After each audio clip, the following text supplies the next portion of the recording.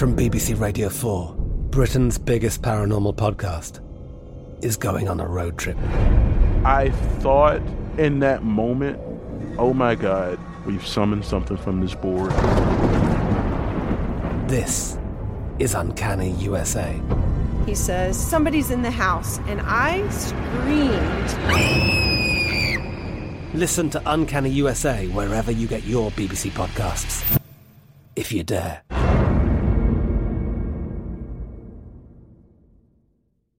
Trinity School of Natural Health can help you be part of the fast-growing health and wellness industry. With an education that empowers communities, Trinity grads can change lives by applying natural health principles and techniques in holistic practices or stores selling nourishing health products. Offering 19 online programs that fit your busy schedule, you'll get training to help turn your passion into a career. Enroll today at trinityschool.org. That's trinityschool.org. When you buy Kroger brand products, you feel like you're winning. That's because they offer proven quality at lower than low prices. In fact, we guarantee that you and your family will love how Kroger brand products taste, or you get your money back. So next time you're shopping for the family, look for delicious Kroger brand products, because they'll make you all feel like you're winning. Shop now, in-store, or online. Kroger, fresh for everyone. There's a lot happening these days, but I have just the thing to get you up to speed on what matters without taking too much of your time. The 7 from the Washington Post is a podcast that gives you the 7 most important and interesting stories, and we always try to save room for something fun. You get it all in about 7 minutes or less. I'm Hannah Jewell. I'll get you caught up with the 7 every weekday. So follow the 7 right now. Throwing her off the bridge. I mean, that's just, you don't do that because you're having an argument. Great Depression, not long after Prohibition. They're worrying about bootlegging gangs. I don't want a single word written about that case. Do you understand? There's a possibility it could be solved one day. Welcome back to Shattered Souls, the Car Barn Murders. I'm Karen Smith. This is episode 4. This podcast may contain graphic language and is not suitable for children. Previously on the Car Barn Murders. Montgomery County lead detective Theodore Volton ran down lead after lead on the Car Barn case. Detective Volton tracked down every car that had been stolen around the night of the murders, except for a green Buick that was taken from the area of 15th and Irving Streets on Sunday night. Eyewitness Ernest Carter recalled seeing a green Buick flee the Chevy Chase Lake ticket office northbound on Connecticut Avenue with 3 white men inside. As the detectives tracked down suspects, they went back to an attempted robbery of the Brightwood ticket office that happened a few months before the Car Barn case, and they used a description given by the overnight accountant to run down some potentials. Edwin O'Connell was arrested based on that vague description. Then he was released when O'Connell's father called in and said that his son had been a patient at St. Elizabeth's Psychiatric Hospital. O'Connell's handcuffs were removed, and he was placed back into St. Elizabeth's. The detectives found out that O'Connell had befriended Paul Berry and George Riddlehoover while he was being treated for an unknown mental health issue. Paul Berry had been committed in 1920 after a successful insanity defense for killing a trolley conductor, and he escaped from St. Elizabeth's in 1934. Paul Berry was found in St. Louis after he freeloaded on a freight train, and he was arrested in Missouri.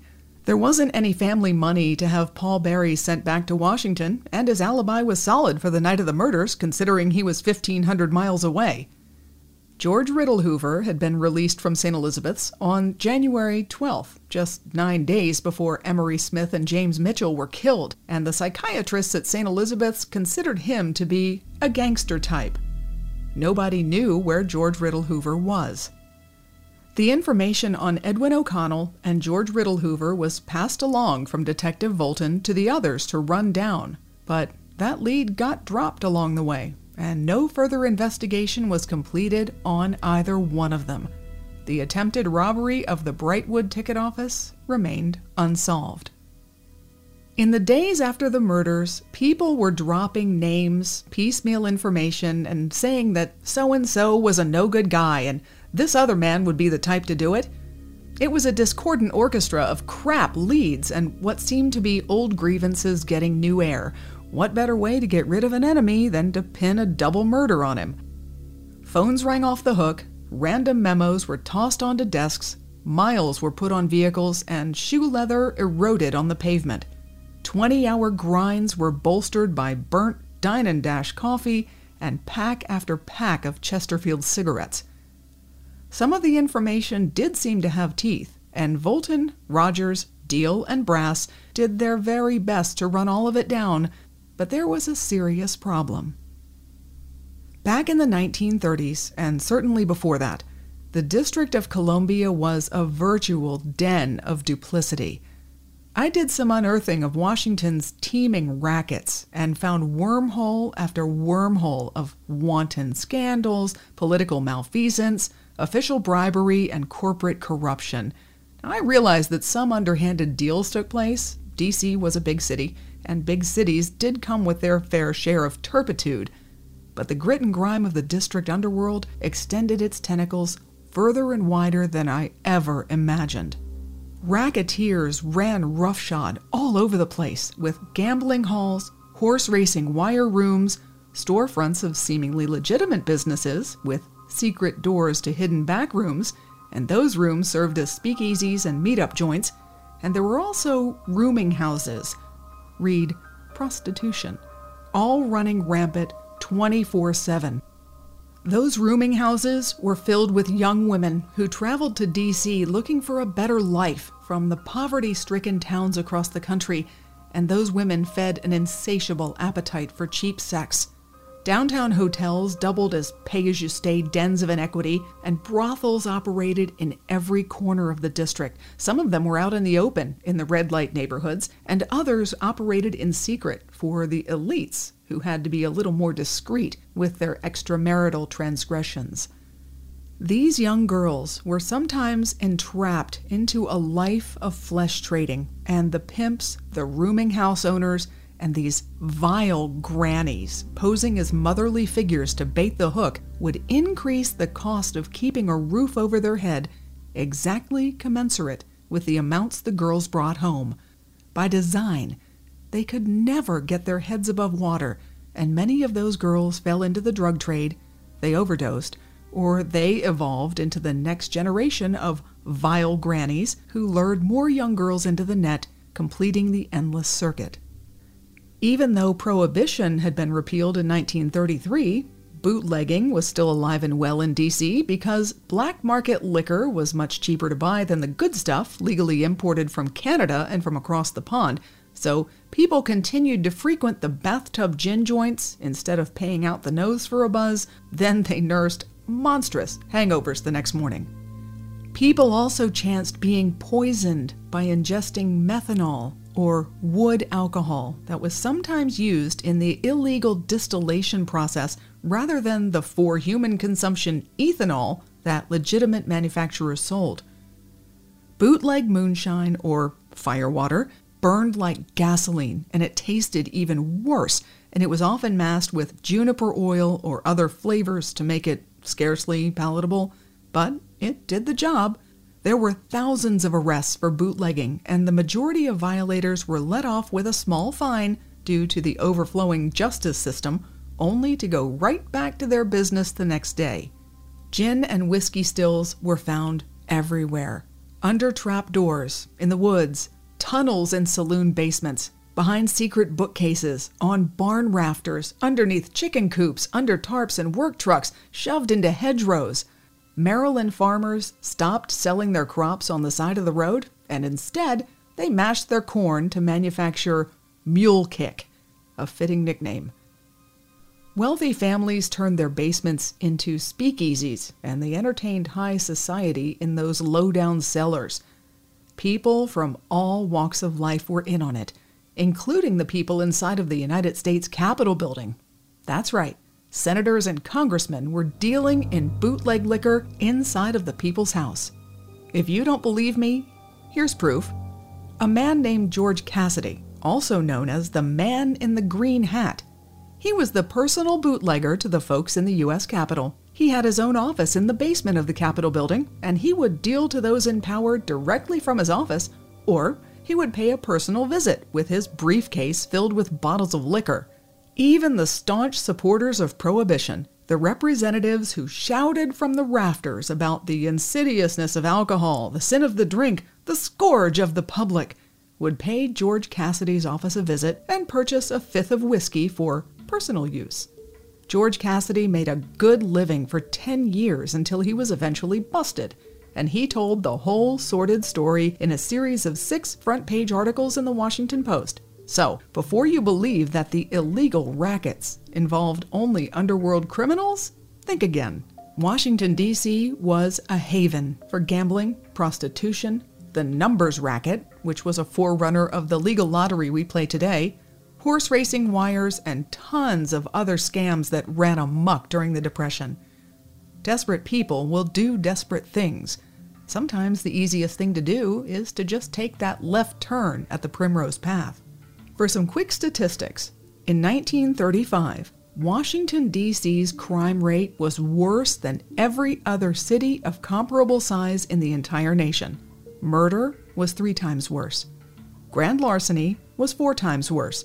And robberies in D.C., well, they outranked Pittsburgh, Newark, and Cincinnati 3-1. The District of Columbia had a serious problem. The car barn case left the headlines and got shoved into the interior pages of the papers because another notorious crime took over the lead and captured the nation's attention. The sensational trial of Bruno Richard Hauptmann, who was in court for the kidnapping and murder of the Lindbergh baby. But Washington, D.C. had no shortage of sensational cases during that time either. There was a series of lone woman murders that got front-page attention for weeks or even months at a time. All of these cases remain unsolved today. Virginia McPherson was found dead inside of her apartment, with the cord of her pajamas wrapped around her neck and bloodstains were all over the bathroom. The detectives immediately ruled her death a suicide, despite ample evidence to the contrary. Even the public was convinced that her murder was swept under the rug to prevent another black eye to the D.C. police force and their abysmal solve rate. Beulah Limerick was also found dead in her house, in her bed. The blanket was pulled up to her chin, and her hands were neatly folded across her abdomen. She had blood in her mouth, and the coroner ruled that she suffered a cerebral hemorrhage, and he would just bypass an autopsy. When the embalmer noticed blood coming out of the side of her head, he called the coroner back, and the coroner found a bullet hole just behind her ear and a .25 caliber slug in her head. Her murder is still unsolved. Corinna Loring disappeared 2 days before her wedding, and her body was found on Saddleback Ridge on the outskirts of Mount Rainier, Maryland. There were triangular-shaped stab wounds in each of her temples. Twine had been wrapped around her neck to strangle her after the perpetrator tried to kill her with his own bare hands. Her future husband was suspected, but nobody was ever indicted. And finally, Mary Baker. Her case was dubbed the Mystery of 101 Clues. Her body was found in a ditch at Arlington National Cemetery. She'd been beaten, strangled, sexually assaulted, and shot with a .32 caliber handgun. Several men were arrested, but nobody was ever indicted or taken to trial. The district did have a serious problem. Rumors circulated that the reason that all of these murders were going unsolved was because somebody didn't want them solved. But the D.C. Police Department was painfully underfunded and understaffed. How much could the police do in the face of the worst crime rate in the nation and rampant corruption that undermined every effort? I'm Katya Adler, host of The Global Story. Over the last 25 years, I've covered conflicts in the Middle East, political and economic crises in Europe, drug cartels in Mexico. Now I'm covering the stories behind the news all over the world in conversation with those who break it. Join me Monday to Friday to find out what's happening, why, and what it all means. Follow The Global Story from the BBC wherever you listen to podcasts. Like many of us, you might think identity theft will never happen to you. But consider this. There's a new identity theft victim every 3 seconds in the U.S. That's over 15 million people by the end of this year, equal to the populations of New York, Los Angeles, and Chicago combined.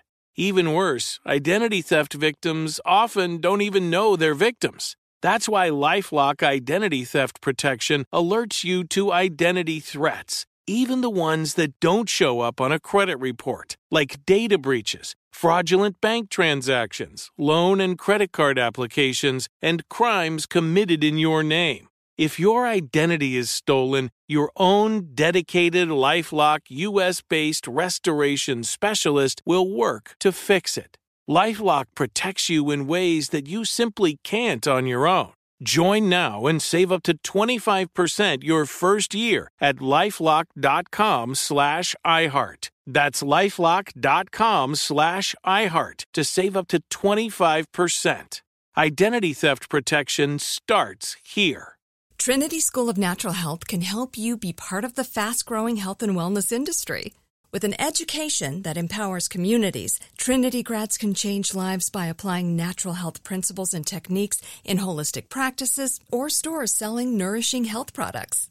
Offering 19 online programs that fit your busy schedule, you'll get training to help turn your passion into a career. Enroll today at trinityschool.org. That's trinityschool.org. Hey, this is Christina Quinn. I'm the host of Try This, the Washington Post's new series of audio courses. The idea behind Try This is to become better functioning humans without having to comb the internet for countless hours. In our first course, we learned how to sleep better. Now, we're going to learn how to make our friendships stronger. I'll offer expert tips that are doable, and I'll keep it short. So let's do this. Class is in session. Find Try This from the Washington Post wherever you listen. Going back to the scene of the car barn murders, a detailed diagram of the shoe prints in the snow around the ticket office, the car barn, and the areas to the north was provided in the case file. The snow was fresh that morning, which made the shoe prints easy to track on the grassy areas. Connecticut Avenue had been cleared by the time the detectives got there, and it was just wet and muddy. A set of vehicle tire tracks showed that a car had turned left into a series of vacant lots to the north of the ticket office. The tracks turned left and stopped. Shoe prints exited that car and went south past a miniature golf course and turned left again, following the B&O railroad tracks out to Connecticut Avenue. Another set of shoe prints went north from the ticket office, back past that miniature golf course, and to the waiting car at the vacant lots. The tire tracks then continued south, turned left again, and then left one more time. The car did a big loop through the lots and came out on the same street it came in on. Detective Volton made a note in the margin after following those shoe prints to the empty lots and then back to the ticket office. At one place where there's a small ravine, one party had stopped and sat down. This was determined by the fact that the thumbprints of each hand were on the outside. Somebody sat down on a rock and waited, leaving impressions of his hands and his thumbs in the snow. It sounded to me like somebody got ditched. Following some of the leads that were phoned in, Montgomery County Officer James McAuliffe received an anonymous call about a man named Kenneth Conlon. Official records for Capital Transit showed that Kenneth Conlon had applied for a job. His description fit the bill of the Brightwood ticket office robbery, so the detectives went to the listed address. The apartment manager said he'd never heard the name Kenneth Conlon. After a little more digging, they found out that Conlon had a bum leg from jumping out of a window during a sting in Baltimore, where he ran a house of prostitution. He hardly had the physique needed for a quick getaway or for carrying 22-pound money bags. A few people were questioned about Kenneth Conlon's current location, which went nowhere. Another tip was phoned in that seemed a little more promising. A trolley car conductor was held up at gunpoint by 3 men in February of 1930. The conductor's name was Percy Mangum, and he was now an officer on the district police. Sure, he might have valid information about his own robbery. Mangum said that he was working the Connecticut Avenue trolley line when he was robbed of the day's cash intake as he made his way to the main office in Georgetown. Mangum named Emery Linwood Letterton as a likely suspect. Letterton had worked for Capital Transit, and his criminal history showed an arrest in North Carolina for bootlegging. He actually did a stint in an Ohio prison, so it must have been one hell of a bust. Percy Mangum was called into the captain's office to recount what happened during that robbery in 1930. Mangum told the captain that Letterton was good for it and resembled one of the suspects. Another tip from a cab driver, whose taxi was stolen and then used in Percy Mangum's robbery, gave the name John Cross. John Cross quit working for Capital Transit just 3 days before Percy Mangum was robbed. John Cross had a criminal record in Richmond, Virginia, so detectives Brass and Volton took a road trip. They met with John Cross, who was doing time in a prison camp in 1935.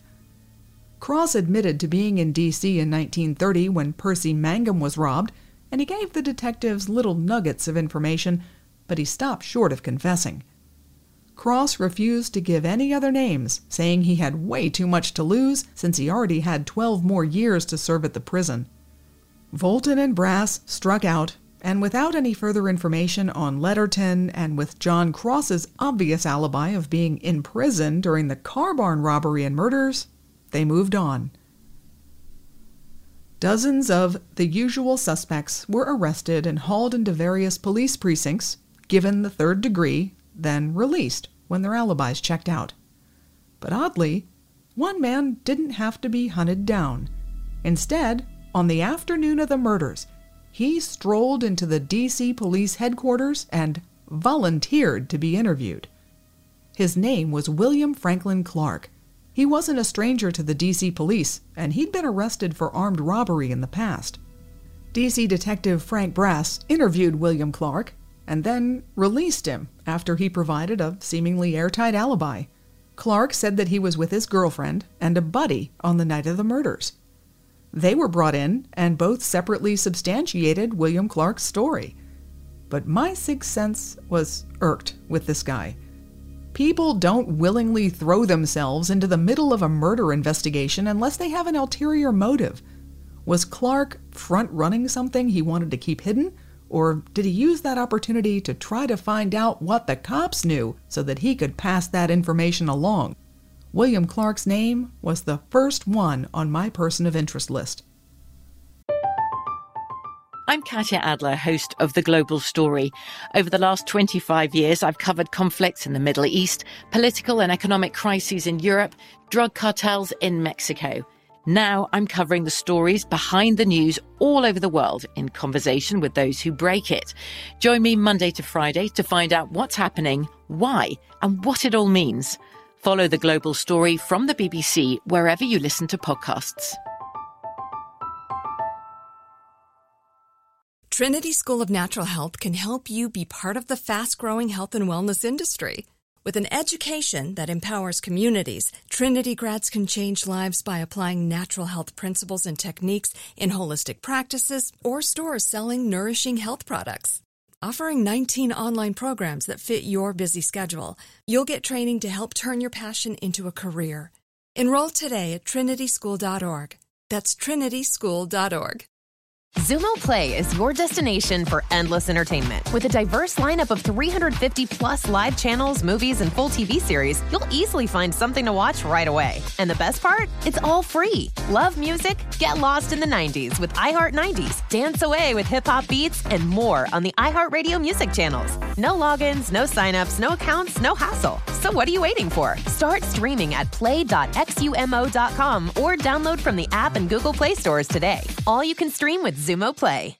Finding the right news podcast can feel like dating. It seems promising until you start listening. When you hit play on Post Reports, you'll get fascinating conversations and sometimes a little fun, too. I'm Martine Powers. And I'm Elahe Azadi. Martine and I are the hosts of Post Reports. The show comes out every weekday from The Washington Post. You can follow and listen to Post Reports wherever you get your podcasts. It'll be a match, I promise. Meanwhile, forensic leads were coming in. Detective Brass gave Volton a $5 bill that was covered in bloodstains. The bill had come from the driver of a bakery wagon who said that he got it from a garage in Rockville, Maryland. A garage. The missing green Buick hadn't been found, so that seemed like a good tip. Volton took the bill to the Department of Justice laboratory to have species testing done. Then he ran down the path of that money from business to business, person to person, until he finally found the original owner who'd bled all over it. That man said that he was target shooting in his yard, and he cut his finger on the gun hammer. Detective Volton substantiated that claim, and he moved on. Now, imagine trying to track down a single $5 bill in today's world. Forget it. We would just run DNA on the blood, look for any ridge detail from a fingerprint, and call it a day. More forensics were being done by D.C. Metro Lieutenant John Fowler on the spent casings, bullet, and projectiles from the ticket office. Lieutenant Fowler determined that the gun that was used was a 1903 Colt .32 caliber semi-automatic. He said that the gun was in pretty bad shape, but now that Fowler had that information, if the gun used in the car barn murders was located, he could do microscopic ballistic comparisons to declare a match. The detectives now realized that the gun they were looking for was likely a street purchase, since it was in pretty bad condition. That wasn't much, but it was better than all the dead-end leads they'd followed so far.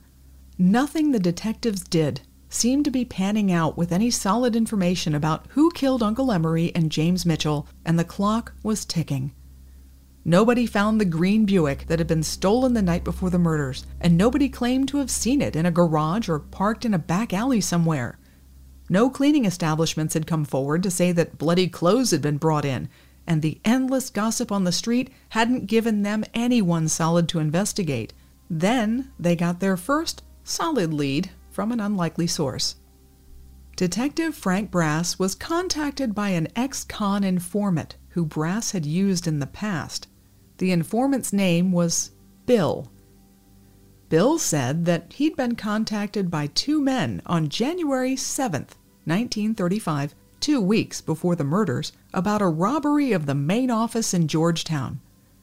Bill said that he knew one of the men. His name was Lawrence Pettit, but he didn't know the second man. Bill told Detective Brass that both men had worked for the Capital Transit Company previously, and they knew the inner workings of the main office and told him that the job would be worth $20 to $30 grand if they timed it right. Bill, the informant, asked Lawrence Pettit for more details, and Pettit gave him a laundry list of facts, including the layout of the interior of the main office, that an armored truck came for the money every morning between 10:30 and 11, and that only 3 men were with that truck. 2 of the men would go inside to get the cash, which was brought down on an elevator and through the lobby, while the 3rd man stayed with the truck. Bill told Detective Brass that the 2 seemed to have all of the details ironed out, but Bill declined their offer to go in with them because he said a broad daylight robbery like that sounded like a suicide mission. A few days later, Lawrence Pettit approached Bill again and asked him to purchase some guns from his contacts on the street. Bill told Pettit he still wasn't interested.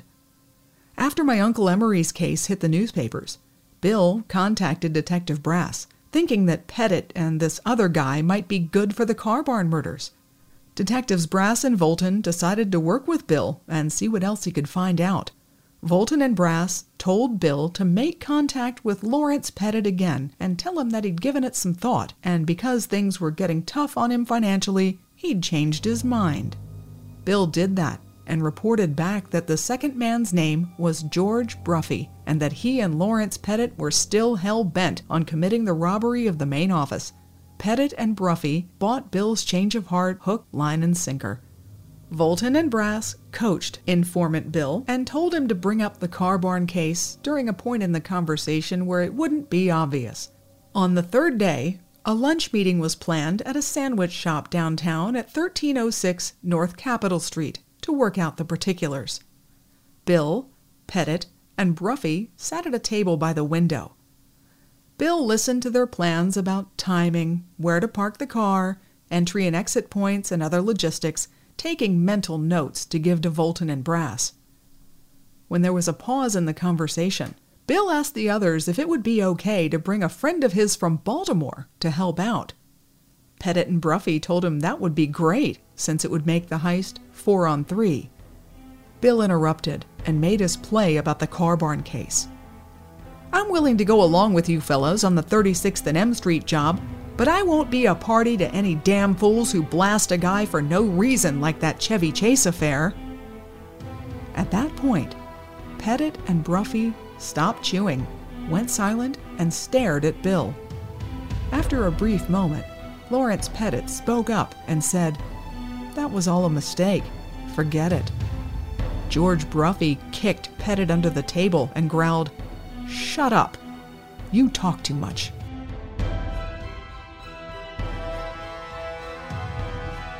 If you have information about the car barn murders, go to the Shattered Souls Facebook page and leave me a message. Opening music by Sam Johnson at samjohnsonlive.com. Shattered Souls is produced by Karen Smith and Angel Heart Productions.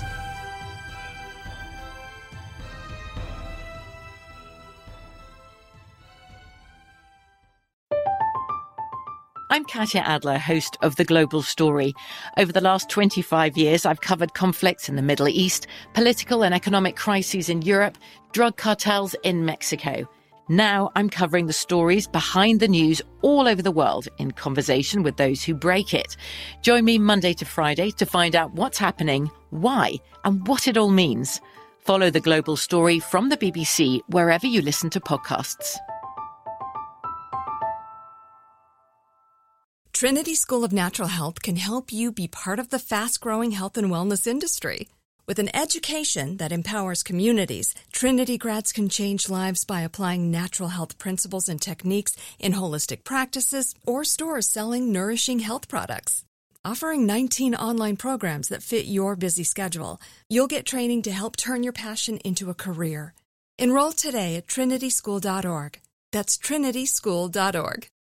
Xumo Play is your destination for endless entertainment. With a diverse lineup of 350-plus live channels, movies, and full TV series, you'll easily find something to watch right away. And the best part? It's all free. Love music? Get lost in the 90s with iHeart 90s, dance away with hip-hop beats, and more on the iHeartRadio music channels. No logins, no signups, no accounts, no hassle. So what are you waiting for? Start streaming at play.xumo.com or download from the app and Google Play stores today. All you can stream with Xumo Play. Xfinity has free premium networks for everyone this month, no matter what kind of entertainment you love. Addicted to true crime? Catch killer cases and more spine-tingling shows on A&E Crime Central. Crave adventure? Explore Asian action movies on Hi-Ya. Searching for something extreme? Check out skating, snowboarding, and more on Fuel TV Plus, the global home of action sports. And find crowd-pleasing bops on iHeartRadio's Hit Nation playlist. There's new free shows and movies to love every week. Say free this week in your Xfinity voice remote.